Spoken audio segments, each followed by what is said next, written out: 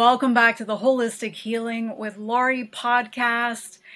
And I love doing these interviews with people who are in the field of holistic healing and who have had their own experiences with these chronic illnesses. And today we get to talk to Ben Ahrens. Did I pronounce that right, Ben? Yes, you did. You got it. So Ben's journey started when he was bedridden with chronic neurological Lyme disease. And I want to make sure that we talk about neurological Lyme and how that differs from some other maybe subsets of Lyme. And he discovered the power of neuroplasticity. And since then, he's been on a mission to empower others to heal themselves. So welcome, Ben. Thank you so much for being here with us. Yeah, Laurie, thanks for having me. Happy to be here. I always love to get the origin story, right? In comic books, we get the origin story of our superheroes, and I feel like we're all superheroes for sure. So what is your origin story? Yeah, so my story begins pretty early in life when I was just fascinated with generally how things work. I always love to take things apart, put them back together, see what's going on there. And that passion translated into a passion for the human body and how that works. And so I studied biomechanics in college, went on to do personal training and physical therapy, and was just fascinated by how we could make changes to our physical body, to the way it feels and functions, how we could heal and recover from injuries. And I was working at the time in my early 20s as a physical therapist assistant, helping people recover from things like strokes, regaining the lost use of limbs, just regaining different movement patterns that they might have lost. And then in my mid-20s, I encountered a challenge myself that I couldn't really solve with only the mechanical way of thinking. And that was, as you mentioned, a case of what turned out to be neurologic Lyme disease. But as these stories often go, it took me several years to come to that diagnosis. Yeah. So go ahead and let us know, what is the difference between neurological Lyme versus maybe some other subsets of Lyme? Yeah, I think Dr. Thomas Rau said it really well. He's a practitioner of biological medicine in Switzerland. And he explained that in one seminar he gave in Massachusetts, that roughly 40%, I've heard this estimate go even higher to 90%, but he said roughly 40% of people, if you pull them off the street and test them in certain parts of the Northeast, they would test positive for Borrelia, which is the Lyme-causing bacteria. Yeah. But less than 2% would be symptomatic and what he would call has Lyme disease.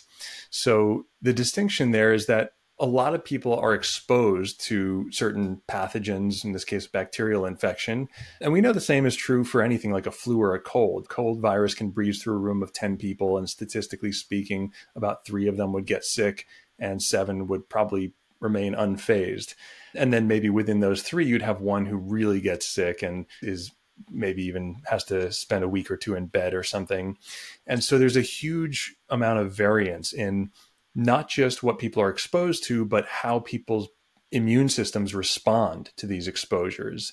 And so that became a point of fascination for me, and a question of what was it about my immune system that responded in this way? And that led me down the road of studying the brain and what modulates the immune system and how we can start to shift that through self-directed exercises. But just circling back around to your question, Lyme, like a cold or like a flu, is a huge spectrum. And so the vast majority of people that get it don't know they ever got it, usually have those symptoms fade in anywhere from a week to a month. Those symptoms can include things like joint pain, a little bit of brain fog, fatigue. But then there's a subset of people who seem to get really sick from it, like I did. At this point, when we talk about neurologic Lyme, basically what we mean is that the Lyme has impacted the nervous system, has changed the nervous system in some critical way, and basically changed the way that the immune system is functioning, such that our body stays in a perpetual state of inflammation, cytokine activity, high alert, and all of these symptoms can just crop up. And the really challenging thing about something like Lyme which really is a syndrome. And we're seeing this more and more with things like long COVID, right? These are referred to as post-infectious syndromes. One of the things that's so challenging to understand, for doctors to understand and to address about these, is that they affect people so differently.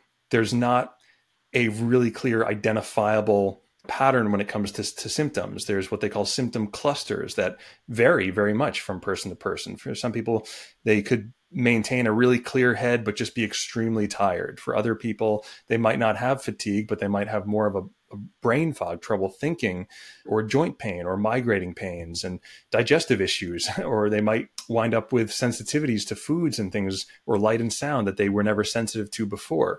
So it affects each person so differently. And the research is very new as to why that is and what's going on. Fascination between trying to figure out what was working and realizing, okay, there's way more than what meets the eye here. This is not just an infection, a cause and an effect happening. There's some whole black box of a middle ground that's making my body and brain respond the way that they do.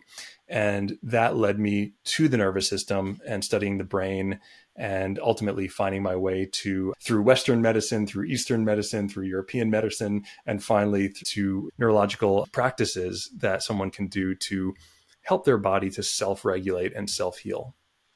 Beautiful, beautiful. So what did your life look like when you were in the throes of Lyme? Yeah, right leading up to it, my early 20s, I was extremely healthy. Common story for many people. I was an athlete, going really hard and everything. I You was were traveling the surfing, world. right? Yeah, traveling the world and surfing. And I had a budding career in health and fitness and exercise physiology, and then had this infection come about, which felt like it hit me overnight. I could feel the signs and symptoms in retrospect that kind of led up to it, these aches and pains that didn't quite make sense with the activities and things that I were doing. But then after an acute bout of stress, which for me came in the form of working a very stressful summer job. I owned a summer camp. It was a water sports and surfing camp. So it was like 200 campers and professional camp staff, and a ton of responsibility, a lot of fun, but a lot of stress as well. So after that, on the heels of that, my second or third year running the camp, I traveled to West Africa where I got parasites and was on a very long flight. And all of these things seemed to combine to create this, what we commonly hear as a perfect storm scenario that landed me in bed for initially a couple of weeks, and then ultimately what wound up being about 3 years as I tried to see different doctors and untangle this mess that had been created. Yeah, so you were bedbound, is that correct, for the majority of those 3 years? Correct. Yeah, I had lost at least 40 pounds of muscle mass. I had become extremely sensitive to light and sound, most foods, with some few exceptions like sweet potatoes. I had migrating aches and pains. I was diagnosed with juvenile rheumatoid arthritis. When I say diagnosed, I almost want to put air quotes around it, because so many of these types of diagnoses are really just descriptive terms. Chronic fatigue syndrome just means tired all the time. Fibromyalgia means muscle pain. And so a friend of mine once said, I went to my doctor with a pain in my knee and I got diagnosed with knee pain. Yeah. It's like that. But I wound up with some 14 or so diagnoses of all these different things that didn't really mean too much. But one of those was Lyme disease. And Lyme disease is commonly referred to as this umbrella because it includes all of these other syndromes and symptoms like we just mentioned. Yeah, for sure. And I want to hop on as well the fact that you knew that you had picked up parasites along the way. And then I also, of course, want to make sure that we talk about neuroplasticity and brain training and things like that. But in my program, one of the, I would say the backbone of what we do is we address parasites because they have Borrelia, Bartonella, all those different things actually inside of them. Mm-hmm. And most of my students who have chronic illnesses have parasites as well. So I'm curious if you addressed that in your healing process along the way, or if it resolved itself. I did. So I started getting stomach pains during that trip, actually, in West Africa and Senegal. And upon my return, when I was going through my battery of all different sorts of tests, I did parasite tests and found Giardia and few others. I don't remember what they were at the time. But yes, I was treated for parasites using some different supplements. Again, I can't remember exactly what those were. It's been a long time, at least 10 years Yeah. now. Yeah. Yeah. And I find it so interesting too, because like you were talking about with, there's such a wide variety of symptoms, of course, that people end up experiencing. And some people do have that autonomic nervous system just goes completely haywire. And I actually remember that for me, my own journey at the beginning of having long COVID for the first several years with the ME/CFS, first of all, just nervous system, just any little thing would just set me off. It felt like I was in fight or flight pretty much 90% of the time. You wake up and you're in fight or flight. And so I know how important it is for us to address that. How did you come to work out that that needed to be addressed for yourself? And how did you go about addressing that for yourself? Process of elimination, perhaps process of trying everything else. The same way that everyone responds differently to these types of infections, it's equally as true that people seem to respond equally differently to treatments. And so I'll just put the caveat there that for some people, some of the treatments I'll mention might have worked or work or might very well have promise, because I certainly saw and knew a lot of people that got better from things like antibiotics and conventional treatments. But for whatever reason, it didn't really work for me. And so I was on antibiotics, all different kinds, including intravenous, for years at a time and cycling around to different things. And of course, it creates the gut dysbiosis and the candida overgrowth. And then you have to take some stuff to counteract that. And all the while, it just felt like my system was being overloaded. So from there, I transitioned to more of the biological medicine approach, which is basically the philosophy that the body is a self-healing system and that it will heal itself and it will return to homeostasis if we can just create the right conditions. So it's much less focused on treating the disease and more focused on treating the person.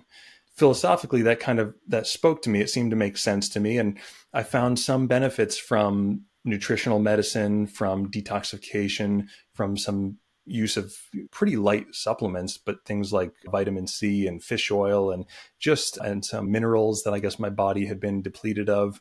But I found that I was able to make some headway with this sort of bottom up approach, taking care of the body. Not a huge surprise from where I was coming from. However, I also found that whenever I became stressed out or encountered a cold or travel or even psychological stress, worries about things, excess rumination or anything, all of those symptoms would come back.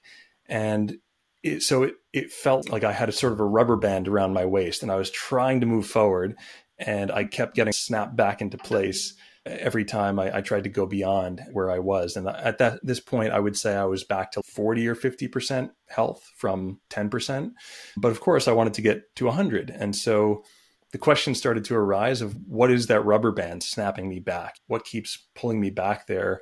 And as it turns out, the more I delved into it, it seemed to be the case that the brain, for better or for worse, learns and can sometimes learn to overprotect us if we've been sick for a long period of time, if we've also encountered a lot of stress leading up to or during that time. The brain's first order of business really is ensuring our survival.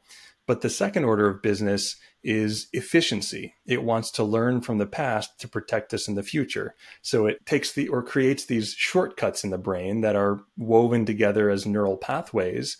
And whenever we try and this is why it's so hard to change a habit, a behavioral habit, because the brain literally gets stuck in these grooves. And so in order to do something like change, whether it's change a behavioral habit or change a physiologic habit, the immune system's propensity to jump up and activate, it actually seems to require changes to the brain, both structural and chemical changes that take place in the brain.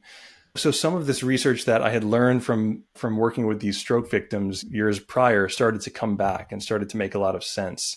And as I started practicing some different neurological exercises, I started to feel like that waist belt, like that rubber band was starting to loosen.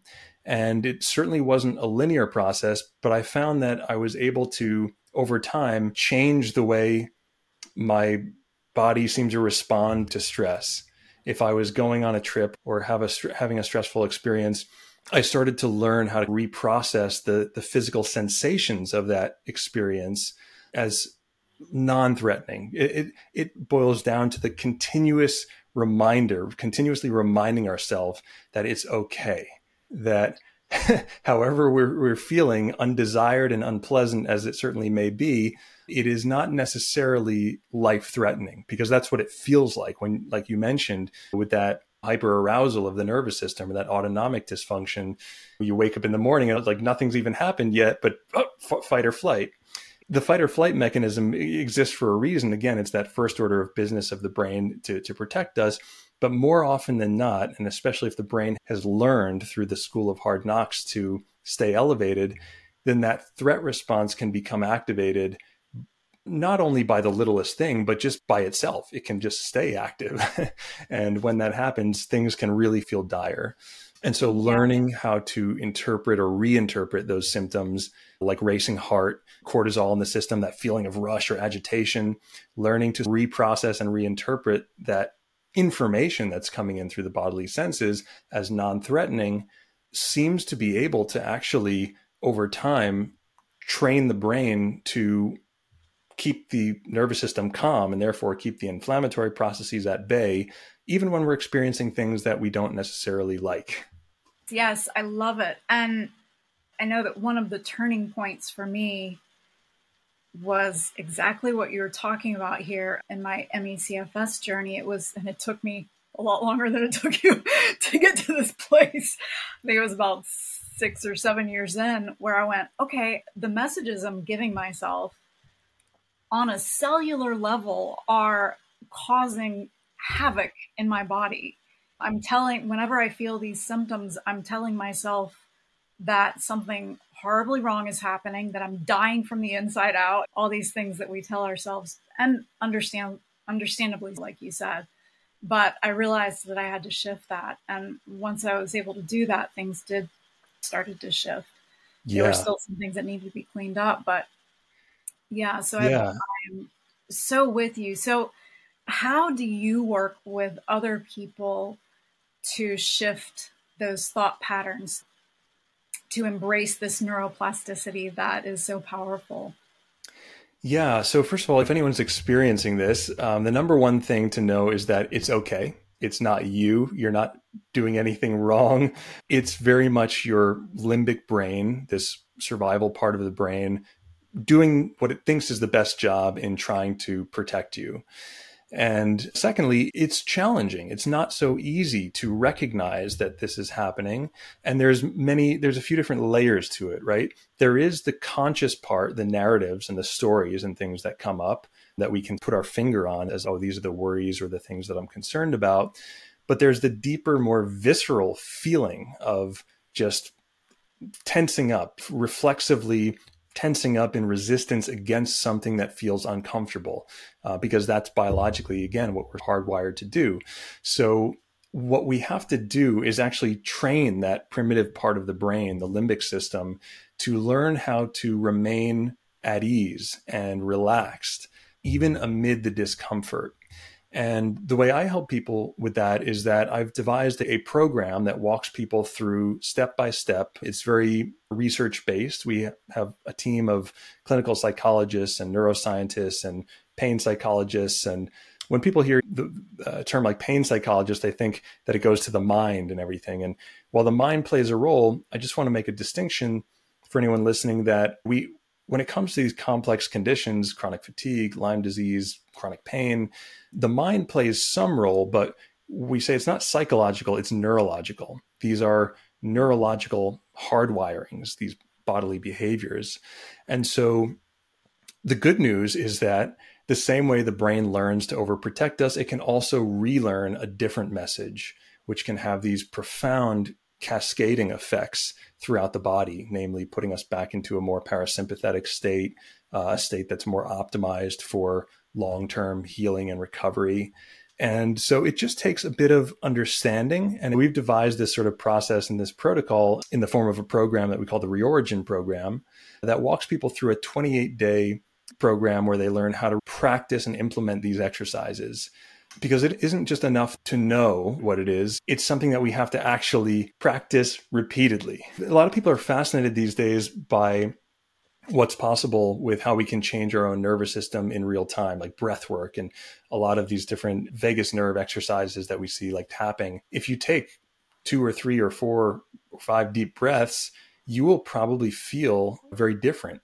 But I think what we would all agree is even more profound and even more interesting is if we could retrain the system to the point where we no longer have to always default to a technique, but instead we actually regain our innate ability to self-manage and self-modulate.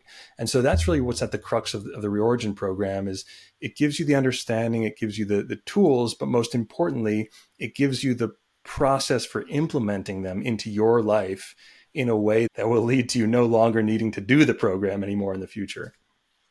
Yes, I love it because it is a new habit. It's totally rewiring the brain, all those wonderful things.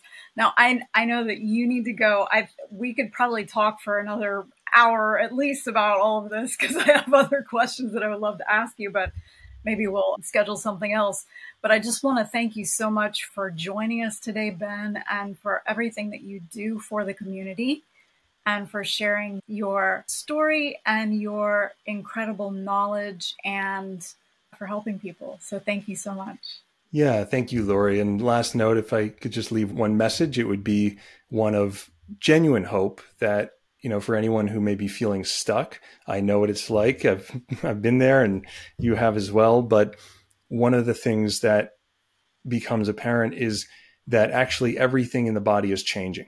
Often it can be changing into the same thing over and over again, but because things are changing, there's an opportunity for us to get inside of this gap, what Viktor Frankl calls between stimulus and response, and start to really train in a new response. And when we do that, we can start a different trajectory, one toward healing and one toward health.